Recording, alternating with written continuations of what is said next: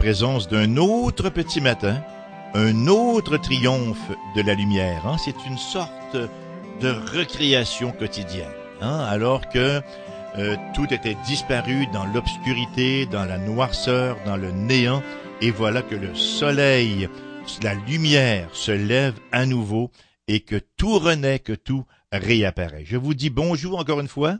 Je vous souhaite une bienvenue cordiale, une bienvenue chaleureuse chez moi, à l'émission Parole du matin. Puis chez moi, c'est chez vous. Alors chez nous donc, bienvenue à tous et à toutes. Et nous poursuivons notre étude de l'Évangile selon Jean. Nous lirons ce matin les versets 31 à 34, toujours du chapitre 4. Donc Jean 4, 31 à 34. Pendant ce temps, les disciples le pressaient de manger, disant « Rabbi, mange !» Mais il leur dit « J'ai à manger une nourriture que vous ne connaissez pas. » Les disciples se disaient donc les uns aux autres « Quelqu'un lui aurait-il apporté à manger ?»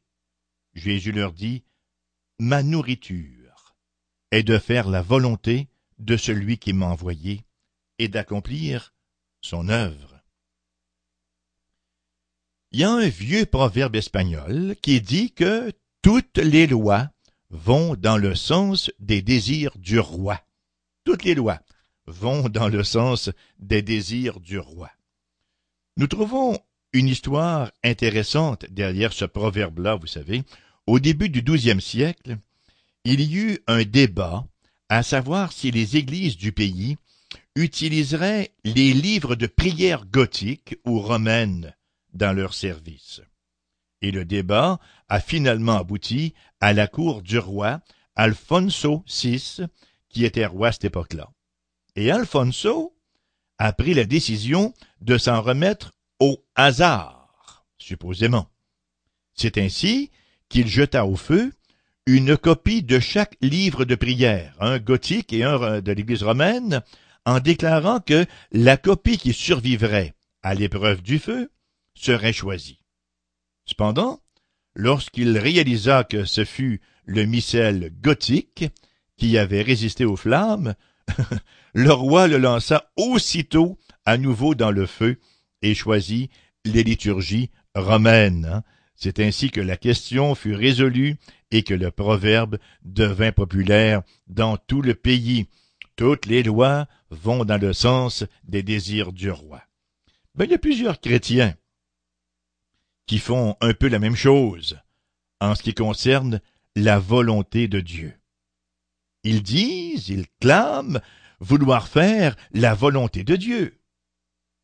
Dans toute situation, ils se revendiquent de laisser le tout entre les mains du Tout-Puissant. Cependant, lorsque Dieu leur montre clairement ce qu'ils doivent faire, alors là, ils prétendent continuer à chercher encore sa volonté, jusqu'à ce que finalement, les événements tournent comme ils le veulent, tournent en leur faveur. Et quand ils ont éventuellement fait leur propre volonté, et bien sûr, réalisé que cela ne leur a pas apporté la satisfaction espérée, alors là, plusieurs de ces gens-là deviennent confus, deviennent tristes, deviennent désespérés, deviennent malheureux, mais pourtant, j'ai demandé au Seigneur. Hélas, ces personnes n'ont jamais appris que la vraie satisfaction dans la vie vient non pas lorsque nous faisons les choses selon notre propre volonté. I did it my way, dit le chant, je l'ai fait à ma façon. Non pas lorsque nous faisons les choses à notre façon, non pas lorsque c'est notre volonté qui prime, mais la vraie satisfaction dans la vie vient lorsque nous nous abandonnons totalement à la volonté de Dieu, dans le service de Dieu, et que connaître la volonté de Dieu consiste simplement à être désireux de la faire, avant même que nous sachions en quoi elle consiste. Et quand on parle de la volonté de Dieu, là, j'aimerais dans un premier temps balayer toute forme de mystique. Là. On n'entend pas des voix, on a toutes sortes de signes, et des gens qui sont toujours en train de chercher. Bon, non, c'est pas comme ça que ça se passe. La volonté de Dieu nous a été révélée entièrement dans sa parole. Le prophète Michée nous dit, « Tu veux connaître ce qui est bien? parce que Dieu veut que tu fasses le bien. Le prophète Michée, chapitre 6, verset 8, « On t'a fait connaître, ô homme, ce qui est bien, ce que l'Éternel demande de toi. C'est que tu pratiques la justice, que tu aimes la miséricorde, et que tu marches humblement avec ton Dieu. Le Seigneur se charge du reste. » La volonté de Dieu, ce n'est pas un petit trou de souris qu'il nous faut impérativement trouver, sinon on vient de la rater. Il y a des gens qui parlent du centre de la volonté de Dieu, d'autres, certains sont au centre, d'autres un peu à côté. Nous sommes dans la volonté de Dieu ou nous ne sommes pas dedans. Point à la ligne. Voilà. Nous nous sommes tous retrouvés dans des situations où nous avons tenté de rendre la volonté de Dieu conforme à la nôtre. Il n'y a personne qui a échappé à ce piège subtil. Les paroles de Jésus sur ce sujet, à ses disciples, dans la péricope que nous avons lue ce matin, devraient nous être d'un précieux secours pour échapper à cette tentation-là, cette fâcheuse tentation. Il nous est rapporté que lorsque Jésus est arrivé en Samarie, là où il a fait la rencontre de la femme samaritaine donc, il a attendu dans la vallée, près du puits de Jacob, pendant que ses disciples, eux, allèrent sur la colline de Sichar. Ils allèrent au village pour acheter quelque chose à manger. Et pendant leur absence, cette femme s'est pointée. Elle s'est présentée au puits et Jésus, dans un échange des plus instructifs, faut-il le dire, l'a conduite à la foi. La femme, donc, laissant derrière elle ses jarres d'eau, ses vases, elle se rend au village pour proclamer la bonne nouvelle de Jésus à d'autres. Et c'est à ce moment-là, au moment où elle s'apprête à partir, que les disciples reviennent et qu'ils sont surpris de voir le Seigneur Jésus parler à une femme. Ils furent encore doublement surpris lorsqu'ils voient le Seigneur ne manifester aucun intérêt pour la nourriture qu'ils avaient achetée. Jésus leur dit au verset 32 de ce chapitre 4, « J'ai à manger une nourriture que vous ne connaissez pas. » Alors Pierre, Jean, les autres, à l'instar de Nicodème, à l'instar de la femme samaritaine, pensent uniquement en termes terrestres. C'est ainsi que nous voyons leur réaction au verset 33. Les disciples se disaient donc les uns aux autres, « Quelqu'un lui aurait-il apporté à manger? » Et à ce point, Jésus leur réplique que la nourriture à laquelle il fait allusion n'est pas une nourriture physique, mais bien spirituelle. Jésus leur dit, « Ma nourriture est de faire la volonté de celui qui m'a envoyé et d'accomplir son œuvre. » Voilà bien une phrase d'une infinie richesse. Et pour citer le grand prédicateur baptiste britannique Charles Haddon Spurgeon, c'est une phrase en or. C'est un verset qui, essentiellement, décrit le tout de la vie de Jésus. Le Seigneur désirait par-dessus tout faire la volonté de Dieu. Et ce verset nous affirme par ailleurs que la satisfaction complète vient de l'obéissance à la volonté de Dieu. Nous allons saisir beaucoup mieux cette réalité en comparant l'obéissance de Jésus qui nous est rapportée, ici, dans ces versets ici et ailleurs, donc en la comparant avec, en contraste, la désobéissance d'un personnage biblique, le roi de Babylone, tel que ça nous est rapporté en Ésaïe 14. Ésaïe 14 qui nous rapporte les pensées qui sont entrées dans l'esprit du roi de Babylone lors de sa révolte contre Dieu. Certains commentateurs croient que dans Ésaïe 14, c'est la chute de Satan qui nous est rapportée. C'est possible, mais certainement que littéralement, là, dans un premier temps, ça fait référence au roi de Babylone. Le point du récit d'Ésaïe 14 est que cette révolte, qui finalement est devenue une rébellion, a d'abord pris place dans la volonté du roi, a d'abord pris place dans son désir de faire sa propre volonté plutôt que de faire celle de Dieu, ce qui éventuellement a conduit à son insatisfaction et ultimement à son jugement. Il a été sévèrement jugé. Nous lisons en effet dans Ésaïe, chapitre 14, versets 12 à 15, « Te voilà tombé du ciel, astre brillant, fils de l'aurore. Tu es abattu à terre, toi, le vainqueur des nations. Tu disais en ton cœur, je monterai au ciel, j'élèverai mon trône au-dessus des étoiles de Dieu. Je m'assiérai sur la montagne de l'assemblée, à l'extrémité du septentrion. Je monterai sur les sommets des nus, je serai semblable au Très-Haut. Mais tu as été précipité dans le séjour des morts, dans les profondeurs de la fosse. » Nous retrouvons ici deux caractéristiques fort intéressantes de la pensée du roi de Babylone dans ces versets. Premièrement, nous voyons le désir d'aller au-delà de la position que Dieu lui avait assignée. Il voulait aller plus haut que cela. Il avait une position très enviable, mais ce n'était jamais assez. Quand j'étais petit, chez nous, mon papa et ma maman disaient « plus le diable en a, plus il en veut ». Alors c'était pas assez, il en voulait encore davantage. Il voulait aller au-delà de la position que Dieu lui avait assignée ou à laquelle Dieu l'avait appelé. Et deuxièmement, nous y voyons une claire affirmation de sa propre volonté, dans la répétition des verbes au volitif. Le volitif, c'est comme un futur, mais c'est une décision de la volonté. En anglais, nous faisons la différence entre I shall go and I will go. I shall go, c'est un futur. I will go, c'est une décision de la volonté. Alors, regardons les verbes au volitif. Nous disons en effet, tu disais en ton cœur, je monterai au ciel, je m'assiérai sur la montagne, je monterai sur le sommet des nus, je serai semblable au Très-Haut. Quelle différence!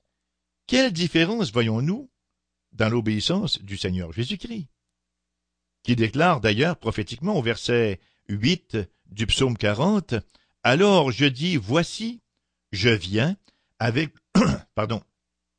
Voici, je viens avec le rouleau du livre écrit pour moi. Je veux faire ta volonté, mon Dieu. » Plus tard, Paul écrira, en ce qui concerne cette obéissance de Jésus, « Jésus, existant en forme de Dieu, n'a point regardé son égalité avec Dieu comme une proie à arracher, mais il s'est dépouillé lui-même en prenant une forme de serviteur, en devenant semblable aux hommes. Et il apparut comme un vrai homme. Il s'est humilié lui-même, se rendant obéissant jusqu'à la mort, même jusqu'à la mort de la croix. C'est pourquoi aussi Dieu l'a souverainement élevé et lui a donné le nom qui est au-dessus de tout nom, afin qu'au nom de Jésus, tout genou fléchisse dans les cieux, sur la terre et sous la terre. Quel contraste! L'un va au jugement, l'autre retourne dans la gloire. C'est un grand contraste. D'une part, l'un qui désire exalter sa propre volonté et qui ne trouve rien sinon que la misère et le jugement. Et d'autre part, Jésus qui se soumet pleinement à la volonté de Dieu, à la volonté du Père, et qui en reçoit la bénédiction suprême. Lorsque nous considérons ce contraste-là, il faut beaucoup plus que le voir, il faut aussi en tirer une leçon. Chers amis, est-ce que nous voyons les bénéfices de faire la volonté de Dieu? Est-ce qu'on pense que Dieu veut nous priver ou que Dieu veut nous combler? Si on croit que Dieu veut nous combler, bien sûr qu'on veut s'inscrire en ligne avec sa volonté. On veut s'inscrire dans sa volonté. Si on pense qu'il veut nous priver, on veut tout faire sauf sa volonté. On veut tenter de nous combler nous-mêmes. Sommes-nous désireux d'aller dans la direction où Dieu veut nous envoyer? Nous nous connaissons si peu nous-mêmes. Nous ignorons notre véritable nature, jusqu'à ce que nous en venions à reconnaître que, naturellement, Naturellement, depuis la chute, nous préférons notre propre volonté à celle de Dieu, et ce, même après le salut. On n'est pas inoculé au salut contre cette tentation-là de vouloir, encore une fois, imposer notre volonté. Vous savez que la raison du manque de croissance dans la vie spirituelle d'un grand nombre de croyants, de chrétiens professants, c'est cette résistance à la volonté de Dieu, ou encore cette demi-soumission à la volonté de Dieu. On avait sorti un jour une théorie que je trouvais absolument minable, vous me passerez l'expression. On disait qu'il était possible d'accepter Jésus comme sauveur, mais pas comme Seigneur. C'est-à-dire qu'on pouvait accepter le salut, mais qu'on n'était pas obligé d'accepter de faire sa volonté. C'est d'un ridicule consommé et c'est d'un antibiblisme pétant. Parce que le Sauveur, c'est le Seigneur. Jésus ne vient pas à nous en bout de saucisse. Il est un. C'est le Seigneur, le Dieu majestueux qui s'est incarné. Et lorsqu'il entre dans une vie comme Sauveur, il entre aussi comme Seigneur. Donc, la raison du manque de croissance dans la vie spirituelle d'un grand nombre, c'est cette résistance à la volonté de Dieu. On veut bien de la grâce, mais on ne veut pas de la sanctification. On veut conserver ses petites habitudes. On ne veut pas être dérangé. On est rébarbatif à l'idée de sacrifier, à l'idée de faire certains efforts. Ce verset nous conduit à un deuxième élément de notre étude. Jésus ne dit pas « Ma nourriture est de vouloir la volonté de celui qui m'a envoyé. » Bon, c'est bien sûr important d'harmoniser notre volonté à celle de Dieu, mais ce ne sont pas ici les paroles du Seigneur Jésus. Ces vraies paroles sont « Ma nourriture est de faire la volonté de celui qui m'a envoyé. » A priori, là, ça peut avoir l'air banal, mais tout est là. Tout est là parce que il nous arrive souvent que même en présence de la volonté de Dieu révélée, nous n'agissions pas en conséquence. Un jour, Jésus raconte une histoire. Une histoire impliquant un père et ses deux fils. Bon, le père, il est vigneron, il possède une vigne, et il vient vers son premier fils et lui dit « Mon fils, va travailler dans ma vigne aujourd'hui. » Le fils lui répond « Non, je n'irai pas. » Cependant, Jésus rapporte que ce fils-là changea ensuite d'idée et il y alla finalement. Le père vient au second fils et lui donne les mêmes instructions. Ce fils répond « Oui, j'irai travailler dans la vigne. » Mais il n'y alla pas. Lequel de ces deux fils a fait la volonté du Père de demander Jésus? Et ses auditeurs lui répondirent que c'était le premier, qui avait d'abord dit non, mais qui s'est repenti et qui finalement est allé. Jésus leur montre alors que c'est exactement le contraste entre les chefs religieux de son temps qui disent toujours « oui, oui » à Dieu, mais qui ne lui obéissent pas, et les pécheurs qui ont d'abord désobéi, mais qui se sont ensuite repentis. Et le contraste tient encore aujourd'hui. C'est une chose, vous savez, de dire « oui, oui » à Dieu. C'en est une autre que de faire ce qu'il nous demande. Lorsque le Seigneur nous sauve, lorsque le Seigneur nous place en Église, lorsque le Seigneur nous révèle sa volonté dans sa parole, quelle est notre disposition à lui obéir? Non, je vais recevoir Jésus, mais l'Église ne m'intéresse pas. J'aime bien la tête, mais je ne veux pas son corps, parce que l'Église, c'est le corps de Christ. Non, je n'accepte pas telle ou telle chose. Non, la réunion de prière, non, ça me dérange trop, ça brise mon milieu de semaine, ça me fait une sortie de plus. Non, les méditations personnelles, ce n'est pas pour moi parce que je n'aime pas la lecture au départ et de toute manière, j'ai déjà lu la Bible, voyez-vous. La communion fraternelle, les gens me tombent ses nerfs, j'aime autant pas les rencontrer. Voyez-vous, il y a toutes sortes de choses, toutes sortes de prétextes qu'on peut invoquer et qui souvent d'ailleurs démontrent que la véritable nouvelle naissance n'a pas pris place. Bon, Je disais donc que le contraste tient encore aujourd'hui. C'est une chose de dire oui, oui à Dieu, ça n'est une autre de faire ce qu'il nous demande. Vous savez, c'est surprenant de voir dans la Bible le nombre d'instructions directes qui nous sont données.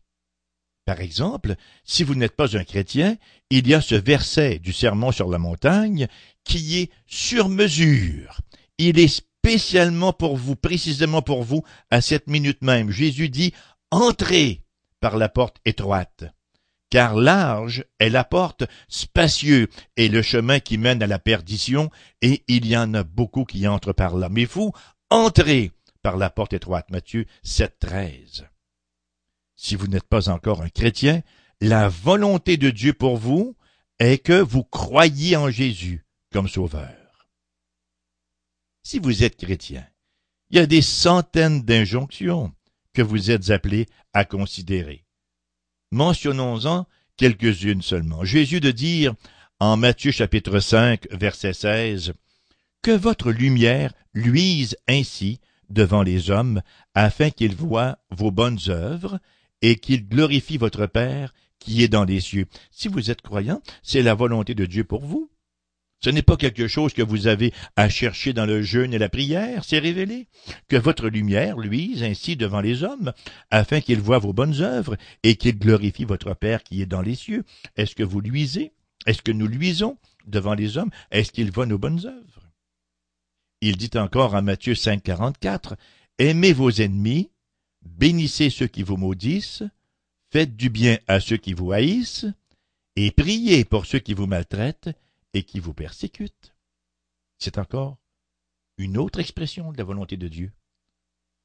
1 Pierre, chapitre 3, verset 15, concernant le témoignage, « Mais sanctifiez dans vos cœurs Christ le Seigneur, étant toujours prêt à vous défendre avec douceur et respect devant quiconque demande raison de l'espérance qui est en vous. » Toujours dans 1 Pierre, chapitre 5, verset 6 jusqu'au verset 8. « Humiliez-vous donc sous la puissante main de Dieu, afin qu'il vous élève au temps convenable. Soyez sobres, veillez. » Et le grand classique, Romains 12, chapitres 1 et 2. « Je vous exhorte donc, frères, par les compassions de Dieu, à offrir vos corps comme un sacrifice vivant, saint, agréable à Dieu, ce qui sera de votre part un culte raisonnable. Ne vous conformez pas au siècle présent, mais soyez transformés par le renouvellement de l'intelligence, afin que vous discerniez quelle est la volonté de Dieu, ce qui est bon, agréable et parfait. » C'est là la volonté de Dieu. C'est là le programme que nous avons comme chrétiens pour toute notre vie durant. Et on pourrait continuer encore longtemps. Nous sommes invités à offrir nos corps comme un sacrifice vivant. Et le problème, comme disait quelqu'un, c'est que les sacrifices vivants tendent à sauter de l'autel. Ils veulent descendre de l'autel.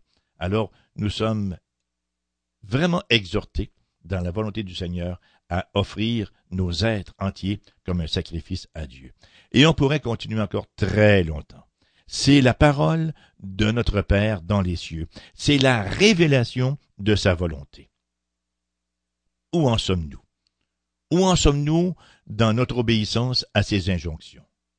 Travaillons-nous à être plus soumis à la volonté de notre Dieu? J'ai cité un peu plus tôt celui qu'on a surnommé le prince des prédicateurs, Charles Haddon Spurgeon, le grand prédicateur baptiste britannique. Voici l'exhortation qu'un jour il a adressée aux gens de sa congrégation, et j'ai traduit pour vous. Quelques-uns, alors j'ouvre donc les guillemets, « Quelques-uns parmi vous, bonnes gens, qui ne faites rien sinon que d'assister aux réunions de l'Église, aux lectures bibliques, aux conférences prophétiques et autres formes de consommation spirituelle, seriez de bien meilleurs chrétiens si vous vous occupiez des pauvres et des nécessiteux autour de vous. Si vous pouviez juste rouler vos manches,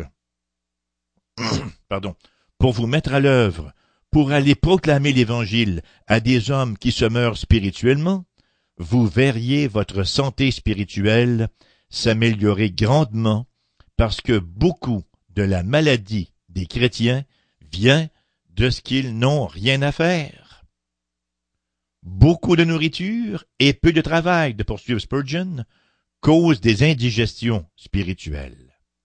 Être passif, insouciant, n'ayant pas de but dans la vie, pas de responsabilité, pas de pécheurs pour lesquels prier, pas de rétrograde à conduire à la croix, pas de gens effrayés à encourager, pas de petits-enfants auxquels parler du Sauveur, pas de cheveux gris à éclairer dans les choses de Dieu, en fait, rien dans la vie. Qui peut s'étonner que vous commenciez à vous plaindre, à murmurer, à regarder à l'intérieur de vous-même jusqu'au désespoir? Ayons un christianisme pratique.